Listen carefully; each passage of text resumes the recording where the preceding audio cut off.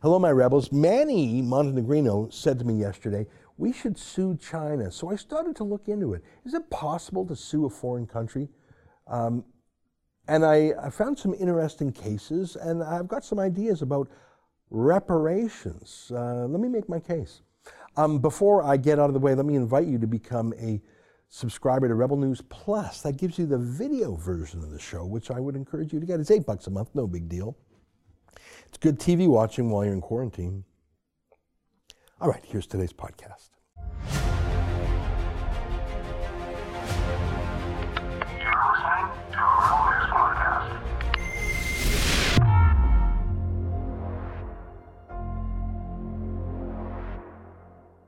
Tonight, should we sue the Chinese government?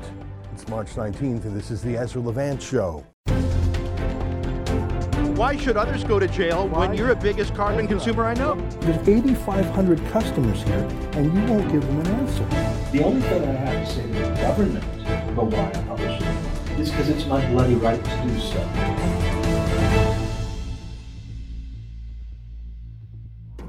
China is to blame for the coronavirus. I'm not talking about the creation of the virus itself. We don't know exactly how that happened. China's high security virus research lab just happens to be located in Wuhan. I mean, what are the odds of that? But other than that unusual coincidence, we have no actual evidence that the virus was released from that government lab, let alone that it was some sort of biological weapon. And I'm not even talking about another explanation, that the virus came from people eating exotic animals or even eating animals alive, as is the custom in some parts of China, eating bats, eating bat soup. It's shocking to our Western sensibilities, but more than that, it could have allowed the virus to leap from animals to people. Just as an aside, there's an evolutionary reason why we humans gag at gross things, why we sometimes even throw up when something is gross, just at the thought of it. It's our body's natural way, after 1,000 generations, of expelling things that could make us physically sick. That sense of revulsion you feel when you see maggots on a dead animal carcass, for example, that sense of revulsion and the urge to throw up is nature's way of keeping you safe, of stopping you from eating gross things because they're dangerous to you. I think maybe we should reinstill that natural instinct of disgust and revulsion for eating some foods, just saying. But when I say that China is to blame for the virus, I'm not talking about hypotheticals like the Chinese government's Wuhan virus laboratory, that bizarrely Justin Trudeau approved sending samples of the Ebola virus to. Can you believe that? I'm not talking about bats. Those are both possibilities, not certainties. Like with the nuclear disaster at Chernobyl, we'll have to wait for the fall of communism in China to learn the truth. By the way, I recommend that Chernobyl series on HBO if you're in quarantine. Great cinema, very historically accurate. But I'm talking about the incontrovertible truth that however the virus was caused in the first place, wherever the virus came from, the first willful, thoughtful, deliberate, strategic decisions by the Chinese dictatorship were to hide the facts, to cover up the problem, and even to arrest and punish the doctors who were talking about the virus in public, who were trying to warn the world. That's incontrovertible. That is indisputable. As you know, the world's best disease fighters, the U.S. Centers for Disease Control, they wanted to go into China right away to help and to learn more. China banned them. China didn't want them to find out the truth. Why? Probably the same reason the Soviets covered up the truth about Chernobyl.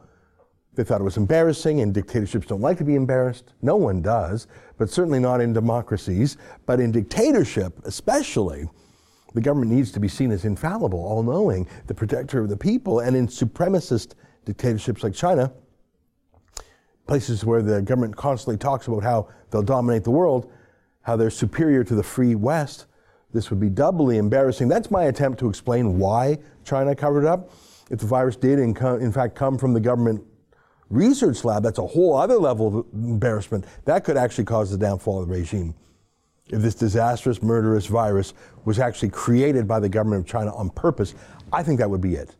I think they would be over. I think they would do literally anything to cover that up if it were true. They would literally prefer the death of millions of their own people than to have such a truth come out. That's just a hypothetical for now. But whatever the reason is for the cover-up, We know they did it. The cover-up. They covered it up. Here's the story in the state-run wire service, Xinhua, announcing the arrest of Chinese doctors for spreading rumors. Here it is in English, put through Google Translate. The police arrested the doctors for talking about the virus, for trying to spread the word. Those doctors were trying to warn people. They were asking for help. China shut them up. China kept crucial information about the virus, like its DNA sequencing, secret. That delay, according to Western scientists, let the virus spread throughout China and around the world. Had China not silenced its own doctors, 95% of the cases would not have happened. The Chinese people would have been warned. Travel from Wuhan to other cities in China could have been limited. China could have stopped its own people from spreading the virus around the world, other countries. And other countries, armed with that information, could have stopped travel from China months earlier than we did. Trump stopped those flights about 6 weeks ago. He was ridiculed by the media for it. I mean, the World Health Organization, a UN agency that's controlled by China, they published the lie that the virus is not contagious from person to person. China knew that was a lie, but they published it anyways. Even now, China is lying to evade blame. They're actually saying the virus is an American plot or something. I'm not even kidding. That's why Trump is pushing back by calling it the Chinese virus. He really didn't start doing that until China started blaming America to divert attention. But what do we know for sure? We only know for sure that China's first response was to lie, to arrest the doctors, to hide the truth. Just like the Soviet response in Chernobyl. That Soviet response in Chernobyl cost the lives of many people in the Soviet Union, especially in Ukraine where Chernobyl is. But ultimately the costs of that decision were borne by the Soviet Union. The massive human cost, the economic cost. Watch that miniseries on HBO. Read some history about it. I believe Chernobyl, as much as Reagan's arms buildup or the Soviet-Afghan war, is what brought down the USSR. But this Chinese virus is different. The bulk of the cost is being borne by the rest of the world in terms of human life and prosperity. Chernobyl didn't put a single Canadian or American or Italian in the hospital or in the morgue.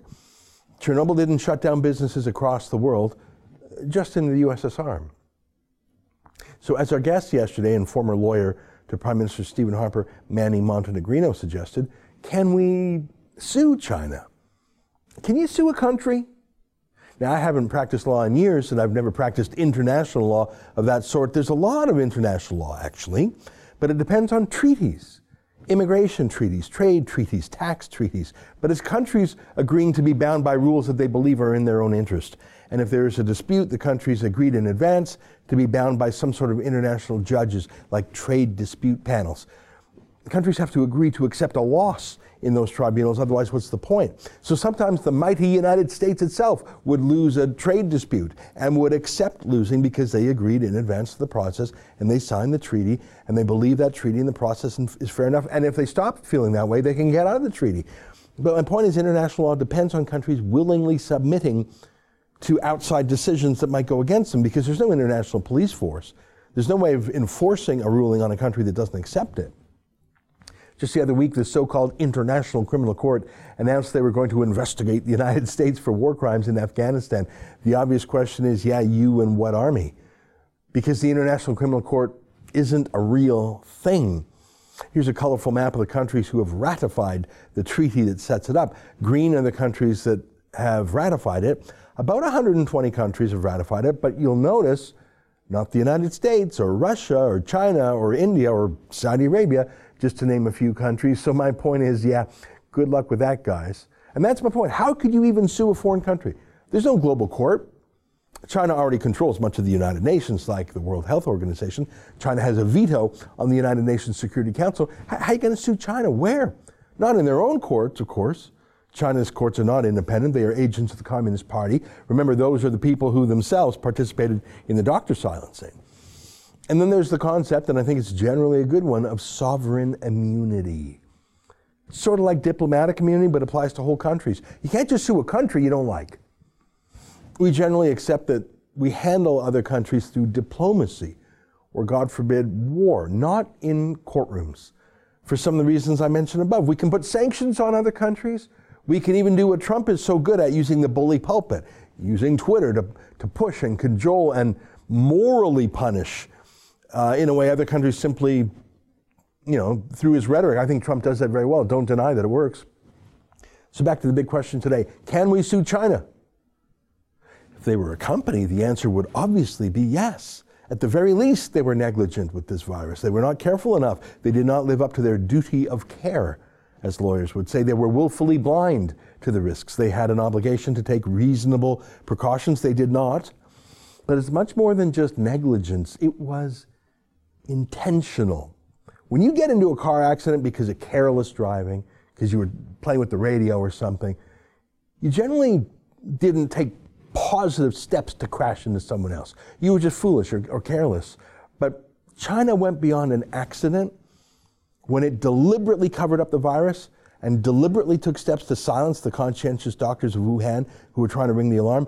There were many good people in Wuhan trying to help, trying to stop the virus, trying to ask questions, to learn more, to help, to warn others. The Chinese government deliberately and actively shut them down. That wasn't an accident or carelessness like most car accidents. Using the car crash analogy, that's not dozing off at the wheel or even driving drunk.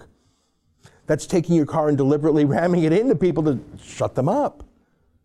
The arrest of China literally, the government of China literally arrested people who were trying to warn us.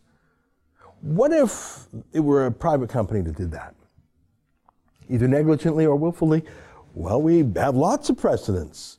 One of them, a big one, is the 1998 Master Settlement Agreement with the cigarette companies. There had been a lot of individual lawsuits by states and the feds against cigarette companies for years. What did those companies know about the health effects? What did they hide? What was important? What wasn't? What did they cover up? Did they lie?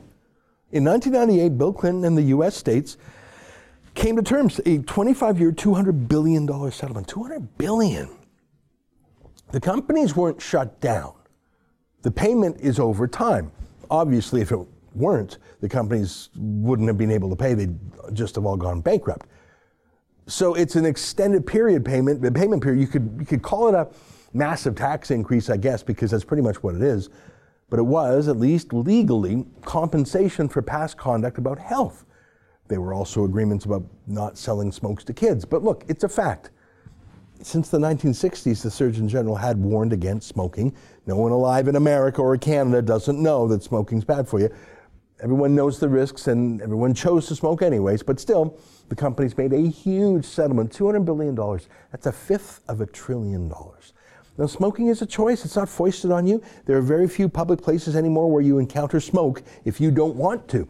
So it was all voluntarily. Anyone who got sick from smoking pretty much did so consensually. Just like anyone who gets fat from eating cheesecake or gets drunk from drinking liquor. You really weren't tricked or trapped or surprised. You really can't sue the fork makers that you used that fork for the cheesecake or the shot glass that you used to drink the liquor. Unlike the virus, there was no voluntariness there. There was no joint negligence, as a lawyer would say. We're not partially to blame for contracting this virus. They did this to us. They, the Chinese government, by covering it up, by lying, by letting their people travel around the world, by arresting the whistleblowers. And don't get me started if the virus itself was a Chinese creation, but we don't know that. But what we do know is surely enough. But what should we do about it? Before he was president, Donald Trump mused about offsetting Chinese industrial espionage against America's national debt. As you know, America has borrowed hundreds of billions of dollars from China. America owes that money to China, but then China went and stole hundreds of billions of dollars worth of intellectual and industrial secrets from America. Trump's suggestion was, well, let's call it even. Write off the debt, and that's, because you stole stuff from it. That's mainly posturing and rhetorical, but it made a point. Okay, but what about now? The shutdown, and we don't know how long this shutdown is going to go on for, has already knocked trillions of dollars out of the stock market. That means anyone who has a retirement plan, a pension plan, just got poorer. And we haven't even seen the economic devastation from the layoffs from restaurants and movie theaters and amusement parks and the travel industry, tourism. I flew from Toronto to Calgary and back the other week, and the plane was, just over the weekend actually, and the plane was 3/4 empty. Think of all the little companies who support just that one industry, travel. We're absolutely going to be heading into a recession because China lied and covered up the risk. So can we sue for our damages? Well, there have been lawsuits against countries before. Just last month, lawyers here in Canada filed a lawsuit against Iran for shooting down that passenger plane this year. They're suing for 1.5 billion Canadian dollars. Let me quote from the story.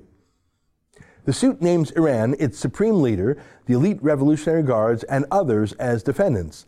Iran admitted its missiles downed the Ukrainian airliner by mistake on January 8th, killing all 176 people aboard, including 57 Canadians.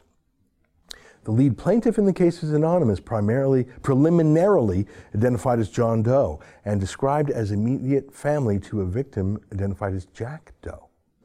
So you can imagine a lawsuit filed on behalf of anyone who got ill from the virus or the family of someone who died from the virus because of that Chinese virus. And look at this. Jonah Arnold is co-lead counsel with his father, Mark Arnold, who has represented clients in several suits against Iran, including a 2017 appeal decision that led to seizure of some Iranian assets in Canada. Okay, so hang on, how did that work? How did those victims of terrorism get a ruling, a judgment, and then actually use it to seize Iranian assets? What about that sovereign immunity we talked about? Well, that's fairly new here. There's a change that was brought in by Stephen Harper that Justin Trudeau has not managed to repeal yet.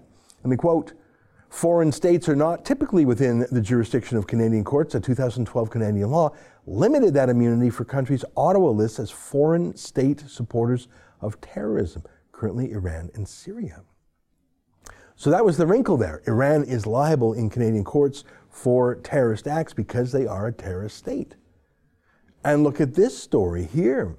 Sudan says it has signed a deal to settle claims related to the bombing of the USS Cole 20 years ago, a move that could end lawsuits filed by victims and their families and also improve Sudan's chances of getting off the U.S. list of state sponsors of terrorism. Sudan's transitional government has made it a priority to get off that punitive list since it took charge last spring. So that was 20 years ago, the USS Cole.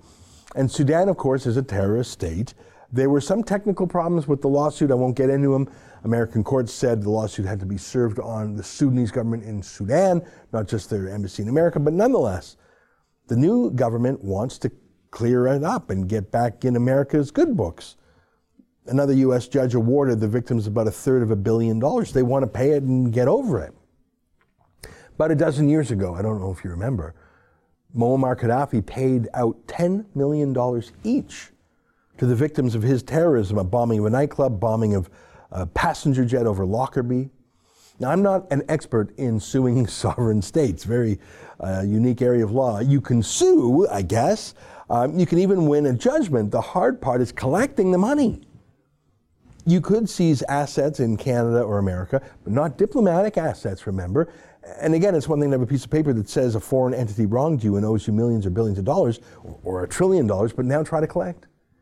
Even Canadian and American judges will be very careful not to violate the concept of sovereign immunity because that's our law. And of course, we need to protect our Canadian property around the world too. We wouldn't want foreign litigants suing our government and collecting against Canadian government assets overseas. So there is a precedent to collect against governments, the Iran case, but mainly, if my cursory review of these few cases is accurate, it's only when the government on the other side agrees to finally pay up.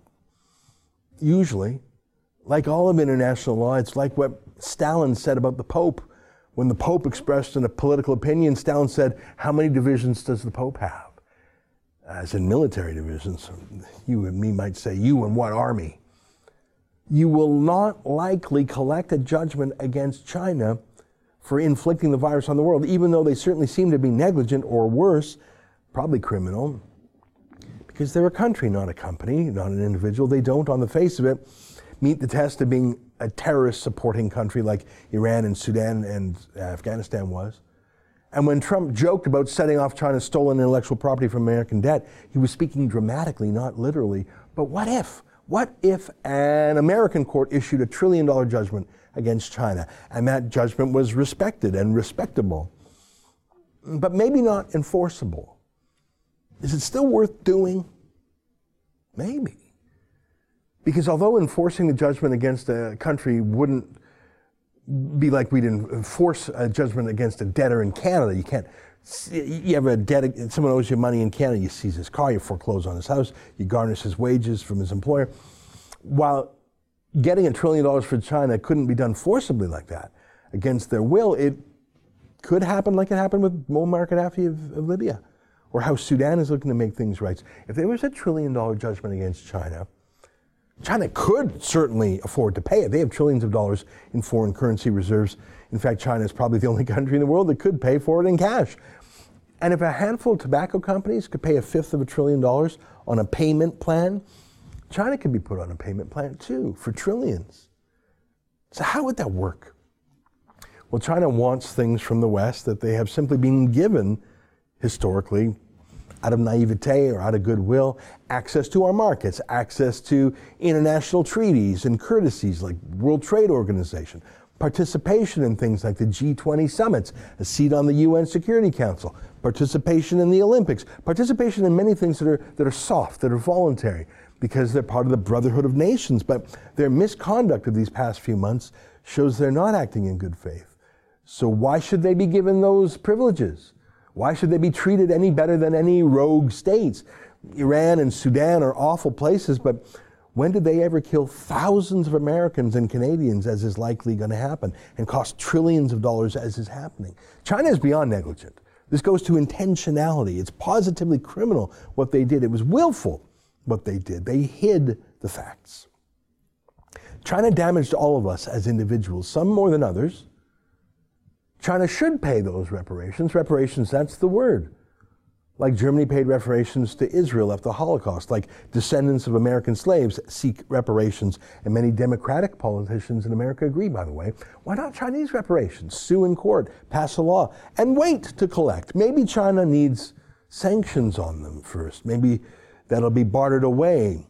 Maybe China needs to be kicked out of polite society first. Maybe it needs an adjustment. The Soviet Union wasn't invited into the G7 until it became a democracy, and then after Putin became authoritarian, he was kicked out of what was called the G8.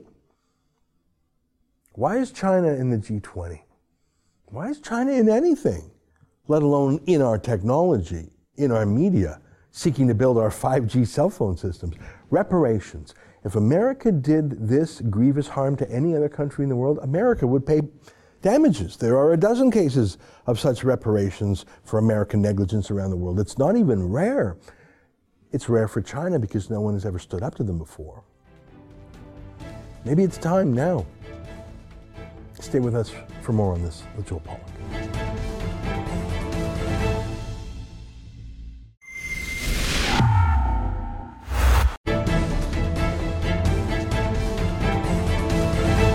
I mean, look, this is just coming back to where this conversation started after the press conference. I hear what Sanjay is saying about Tony Fauci giving, a little bit more wiggle room than others.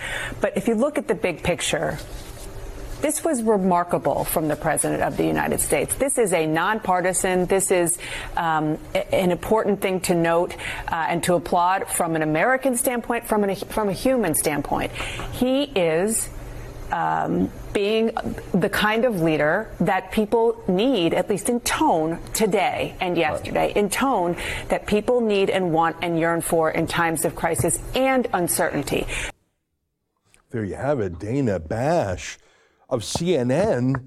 Her last name, Bash, it's almost like Shakespeare would say, what's in a name? She bashes Trump every day, but look at her there. And she went on in that vein for quite some time, saying the president has risen to the occasion and is uniting Americans and giving people that feeling that he's in charge and doing the right thing. It's almost like it's opposite day to hear that from CNN. Well, joining us now via Skype from his home in the Los Angeles area is our friend Joel Pollak, senior editor-at-large at Breitbart.com. I have to say, first it was Gavin Newsom, the governor of California, then Andrew Cuomo, the governor of New York, two very Democratic states, now Dana Bash. These people do not praise Donald Trump easily or lightly, yet all three of them have. Right, and it's not just the praise that any president would get. I think there's a natural tendency to pull together, but Democrats in the media had been moving in the opposite direction for quite some time.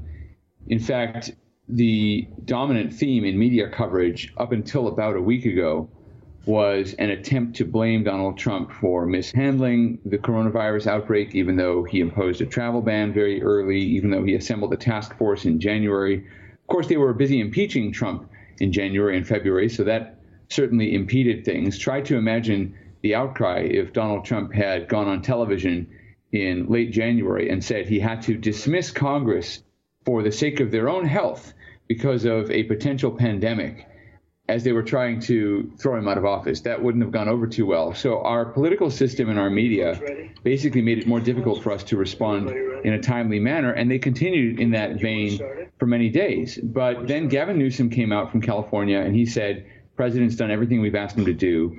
Andrew Cuomo from New York acknowledged the president, but then took a few digs at him, saying that the administration felt chaotic or had a chaotic approach. Trump then smacked him down to some extent, and that stopped right away. That sort of commentary stopped, because the feeling was, I think, not just politically, but in terms of the spirit of the country, this sort of fight was not necessary. We did not need governors to be rebuking the president. We needed them to be helping. The media tried to play up Andrew Cuomo for a day or so as the alternative national leader to Trump. And when Cuomo fell in line, that basically ended that. By Wednesday evening, you even saw Ilhan Omar, who is an avowed opponent of the president, called very early on for his impeachment. She's on the far radical left. She's a member of the squad. She said that his leadership had been incredible. See, that is shocking to hear coming from her. She hates Trump in her DNA. I would say she hates America. To call Trump incredible, I had not even heard that. Yeah, she had praised the president on Wednesday evening after he announced that there would be a moratorium on foreclosures and rental payments and extension of tax deadlines. The Trump administration has come in with a raft of relief measures aimed directly at working Americans. This is a contrast to the Wall Street bailout of late 2008. Now, you can argue that bailout was necessary because that was a financial crisis. This is not a financial crisis.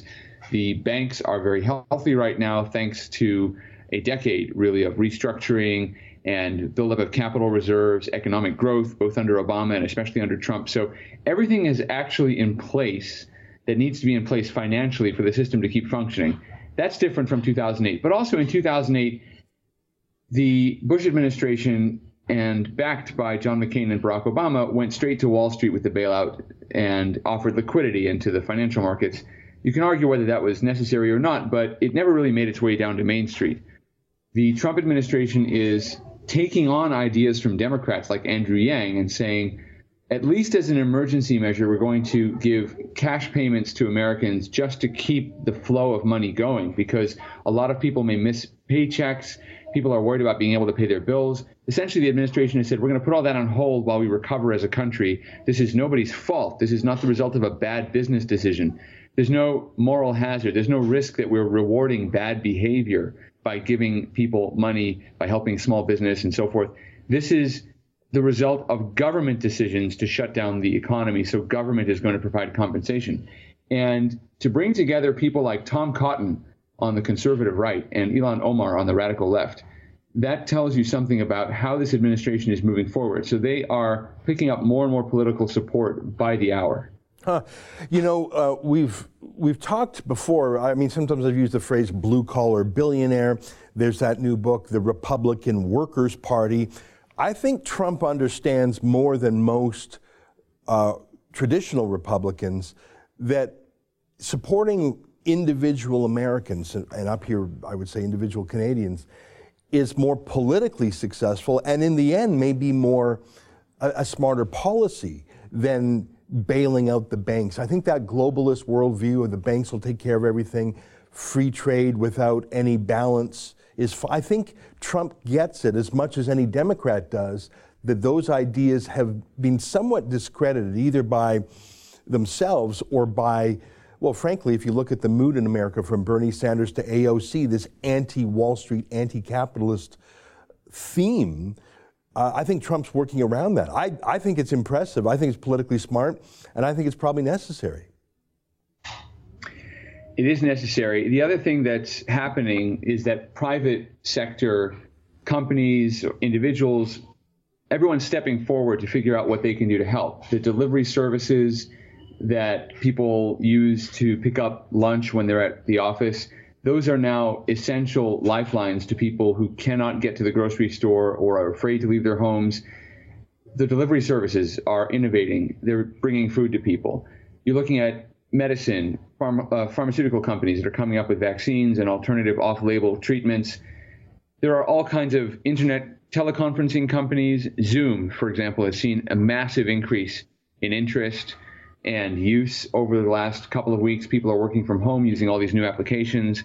So there are many industries that are suffering. I saw an estimate that said upwards of 4 million jobs in the American travel industry could be lost as a result of all these quarantines, depending on how long they go. But you're also seeing new jobs created in other industries. There's heavy demand for cleaners right now. People who can clean an office, people who can clean a home, can disinfect a surface. Very, very high demand. There's also incredible demand for people who specialize in handling infectious disease. I happened to be on the New England Journal of Medicine website last night, and a widget came up advertising jobs, and everybody's looking for infectious disease specialists. There are people putting their minds to work on trying to manufacture ventilators as fast as they possibly can to deal with an expected influx into hospitals. So there's this tremendous flourishing of private sector activity that's being coordinated with the government, that's being done in public-private partnerships, and is being done in a very positive spirit. This is not the private industry trying to make a buck off a national crisis. This is everybody stepping up in their jobs to do what they can to help one another in a time when we can't really contact one another too directly. You go to the grocery store, you see a few neighbors, take a walk around the block or whatever. That's about the extent of it. So it's presenting new challenges, but it's fortunate in a way that we have existing infrastructure and technology that we can use to build out to sustain us for as long as we need to. The only challenge really is whether the tech infrastructure holds up.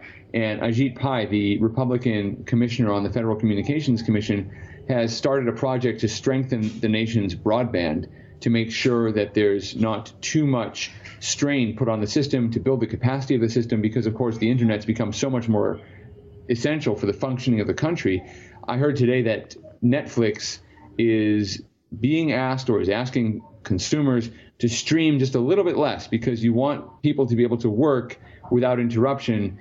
So your entertainment at home might have to be curtailed a little bit. You might not be able to binge watch that episode of Game of Thrones right now. Maybe wait till later at night when people aren't busy working and using the internet for vital services. So you're seeing everybody pull together, everybody make sacrifices.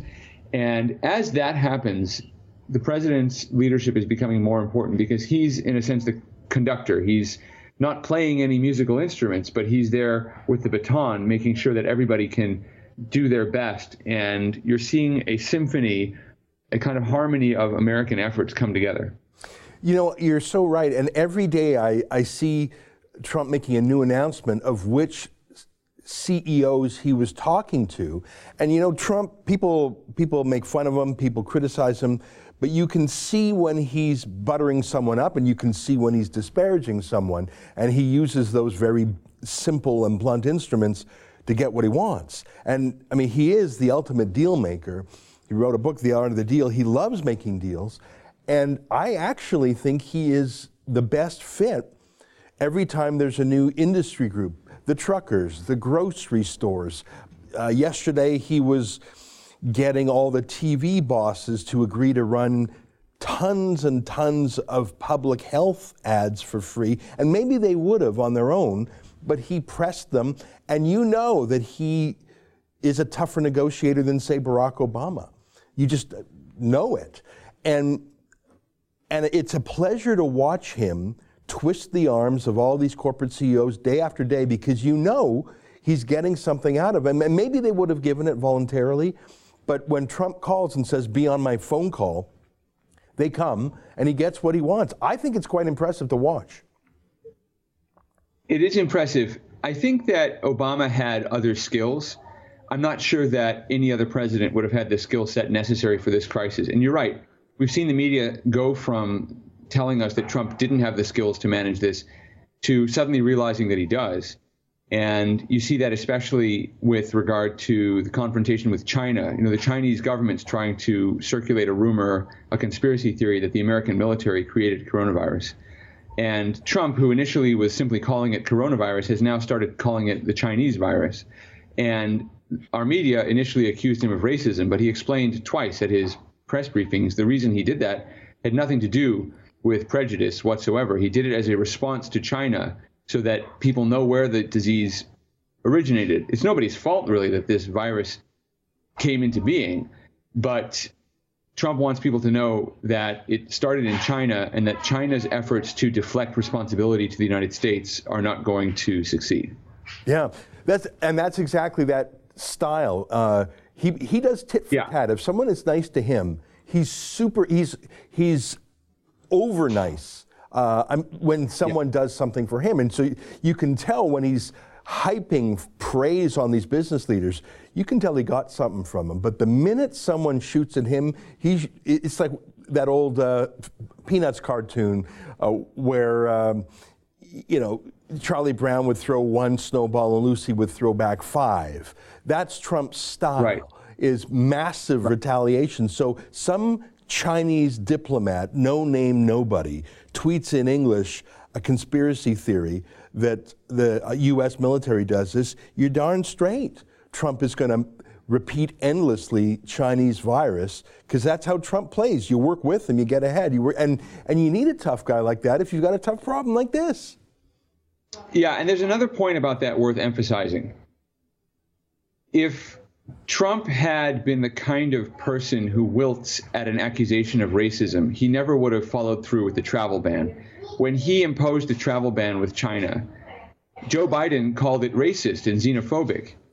Now, most people don't want to be called racist and xenophobic, and most Republicans bend over backwards to show that they're not, because they accept implicitly the media's and the Democrats' assumption that if you are for free markets and small government, you must be somehow racist because somehow that hurts people of color or whatever.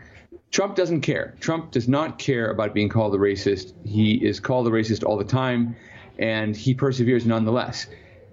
Had he been the kind of president who backs down when accused of bigotry or xenophobia, he never would have insisted on that travel ban.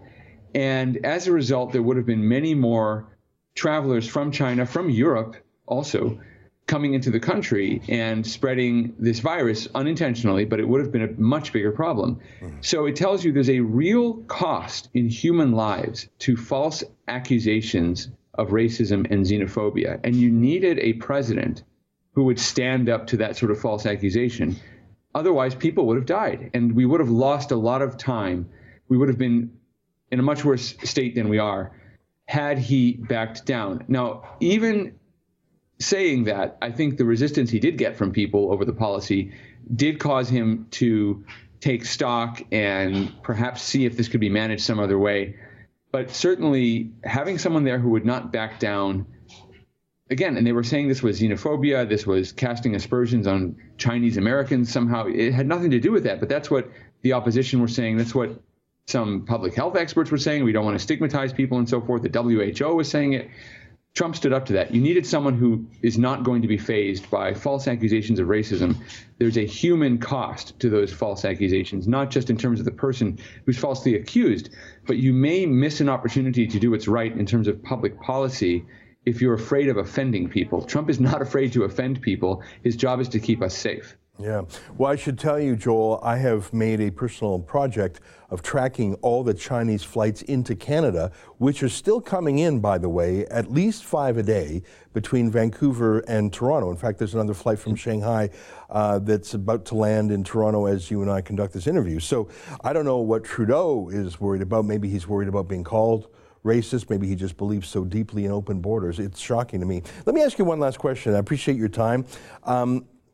I see, I've been thinking, yesterday we had a guest on, former Canadian, very senior lawyer, who talked about suing China. Now, obviously, top priority is public health and the economy, but The idea of suing a foreign sovereign nation is very difficult to do, and traditionally it's only done to terrorist states, Iran, Sudan, because otherwise sovereign immunity protects those foreign states, as it probably should.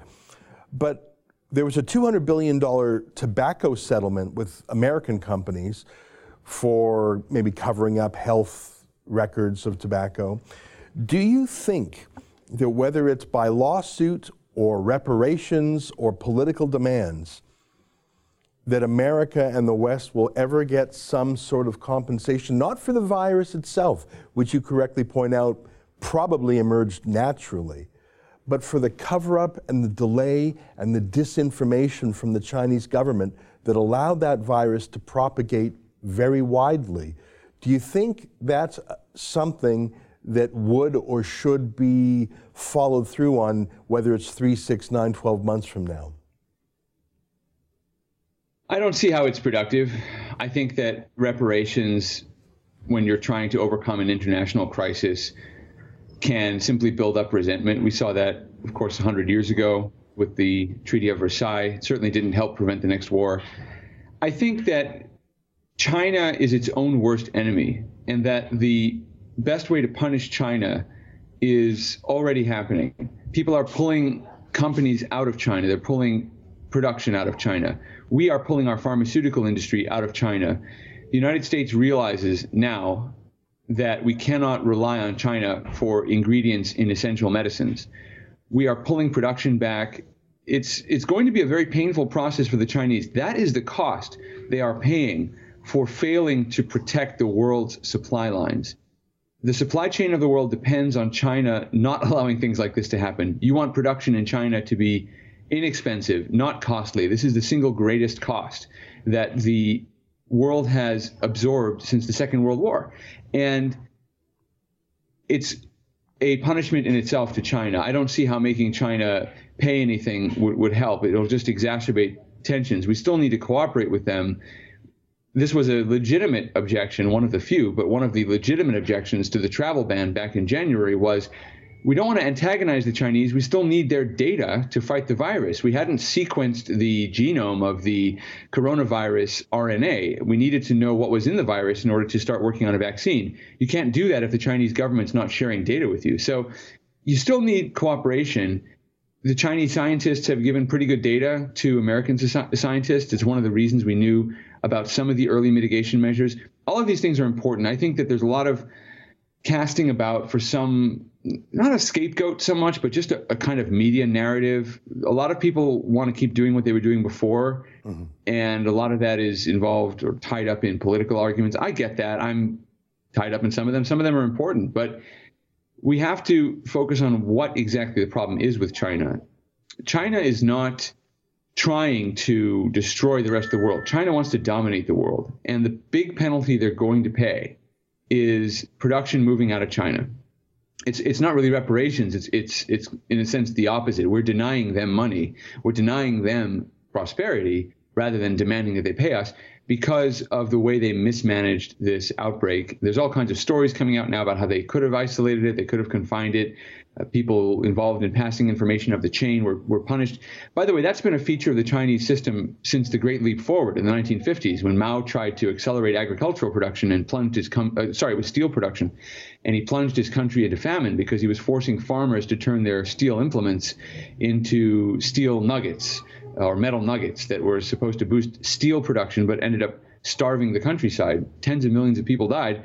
And the information never got to Mao. The Chinese Communist Party planted crops along the train tracks so that when he traveled through China, all he saw were fertile fields. And that's how China has worked. That's why China has suffered famine after famine over the years, not recently, thankfully, but over the decades. The Chinese Communist Party, because of the way it operates, has imposed incredible hardship on its people. And this coronavirus outbreak emphasizes the point that free societies, although they have certain vulnerabilities, free societies do better at adjusting and innovating to challenges. And China's biggest punishment is to continue running under Communist Party leadership. Yeah. Joel, I really learned so much from you. Let me ask one last question to you. I don't know if you watched HBO's series Chernobyl. Have you watched that at all? You probably don't have time for TV. I watched it. I know of it. I haven't watched it, but I know about the series. I only watched it because I was stuck on planes for so long for a while there, and I found it riveting. Even though I knew how the story ended, it was fairly historically accurate. But it impressed on me just what you're saying: the deception, the scapegoating, the hiding the truth. The saving face. If you think saving face was important for Russian and Ukrainian communists 40 years ago, 30 years ago, imagine how important it is for Chinese communists who have that extra sort of Confucian face-saving instinct. I believe, having had my memory refreshed by what happened in Chernobyl by this fairly accurate miniseries, that more than any other thing, perhaps more than Reagan's arms buildup, perhaps more than the war in Afghanistan, I truly believe that Chernobyl is what undid the former Soviet Union. Do you think it's possible or even likely that this disaster could be the undoing of Chinese communism? I don't think so. I don't think China is a country that is historically prone to free and democratic governance. If you read the Analects of Confucius, which, I happen to do from time to time. No, I took a course in it in college. One of the benefits of the Harvard core curriculum, you had to learn from a variety of sources. And so I chose actually at the time in the late 90s to study Chinese philosophy just on a lark. And the central preoccupation of Confucian philosophy is governing a society, how to govern a society. And given the size of China, even thousands of years ago, which was a vast, densely populated place, the difficulty of managing that society is absolutely paramount in the minds of the people, the thought leaders in that society. It's part of Chinese culture, the task of governing.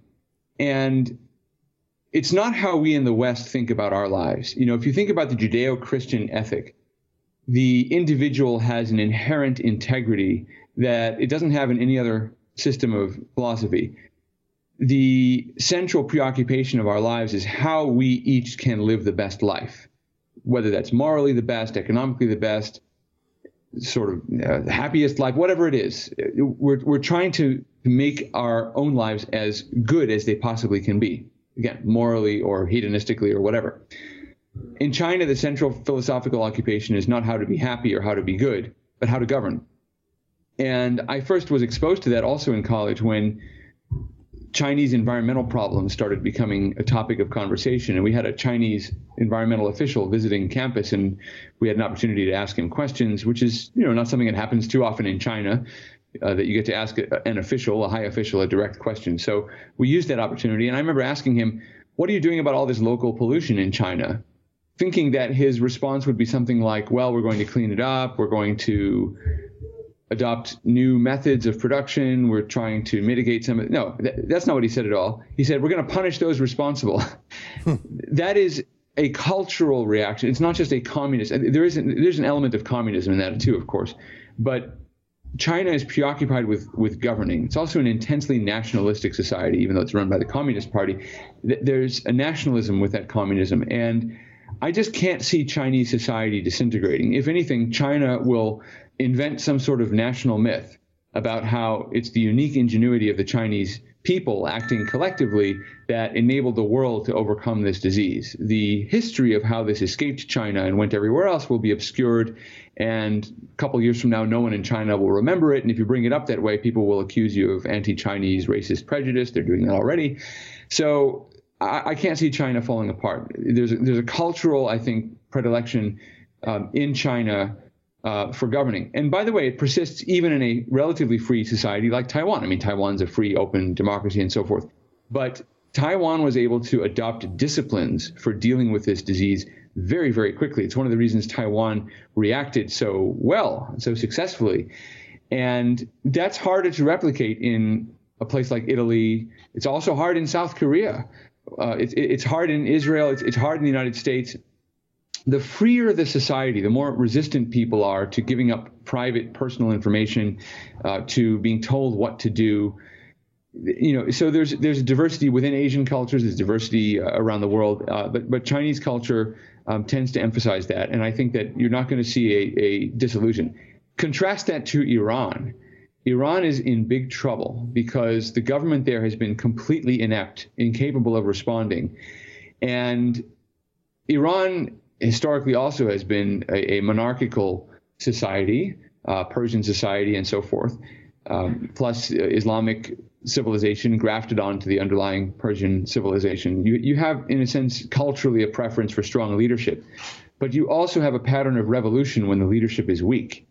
And as soon as people come out of their homes in Iran, once the quarantines are over and they need people to go back to work, you're going to see protest. The government looks completely incapable of governing. It failed the basic task of governance. The Iranian people now know that their leaders cannot protect them and that their disastrous foreign policy has resulted in sanctions that have crippled the ability of their society to sustain itself without help from the outside world. Iran is toast, at least the Iranian regime, not the Iranian people. And China will be fine politically, for better or for worse. There'll be lots of rivalry with the rest of the world, a lot of friction, more so than in the past, and that may be a good thing. Iran, I think, and I don't make predictions very successfully, but I think Iran is ripe for revolution, and we may see very dramatic changes in the Middle East as a result of coronavirus. Wow, that's incredible. Joel, you're very generous with your time. Thanks for letting us reach into your social distancing base camp there at your house. Stay healthy, stay safe. As always, we learn so much from you. Thank you so much. All right, thank you, and good luck to you guys up there. Thanks very much. Well, there you have it. Our friend Joel Pollak. Isn't that very interesting, eh? I certainly learned a lot today. Stay with us. More ahead on The Rebel.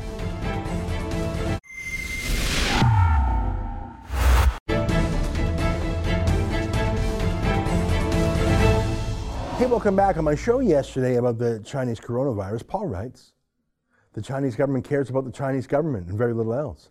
The American government is taking action. The Trudeau Liberals care about pleasing their UN globalist masters and nothing else. It's very strange to watch Justin Trudeau. To me, the perfect comparison is Donald Trump gets on the phone with the biggest CEOs in America of various industries, trucking, restaurants, groceries, media, and he twists their arm until they squawk and give billions or tens of billions of dollars worth of service or changes. He just calls them, gets it done. Trudeau, I showed you yesterday, he literally put up a help wanted website. Hey guys, can you sell us some masks and gloves? There's such a difference in leadership, eh? It's almost like Trudeau's never done anything in his life. Tyson writes, I think the good that will come from all this is the realization that the Chinese government is extremely corrupt, not the Chinese people. Well, it's true, there were heroes. There were doctors in Wuhan that believe in the Hippocratic Oath, do no harm. Do no harm, think about it. So there was this virus that was starting to spread like wildfire. What does do no harm mean? Well, it means stop other people from being infected. They were arrested for that. So obviously there were good people there. Unfortunately, the good people don't run China. Yang Xin writes, I think that it would be more precise to call it a CPC, Communist Party of China virus. You know that the CPC has ruled China for 70 years and the Chinese people are victims too. Yes, I know, and as Joel Pollak pointed out, tens of millions. In fact, I heard that Mao is responsible for close to 60 million deaths of his fellow Chinese people. So he's Chinese himself, obviously. I don't think in history there has ever been a virus that killed 50 million. Like that's on the scale of the plague, the Black Death. 50 million, and who knows what the true numbers are now. I follow some sort of renegade Chinese commentators who are publishing videos of giant burning pits in China. Now, what is that? I have no idea. Are they burning bodies? That's the thing, you can't really know because there's no free press allowed there in China. It's very dark days over there. Hopefully we'll get through them on our side. That's it for today. Until tomorrow, on behalf of all of us here at Rebel World Headquarters, to you at home, stay safe, stay healthy, and let's keep fighting for freedom too.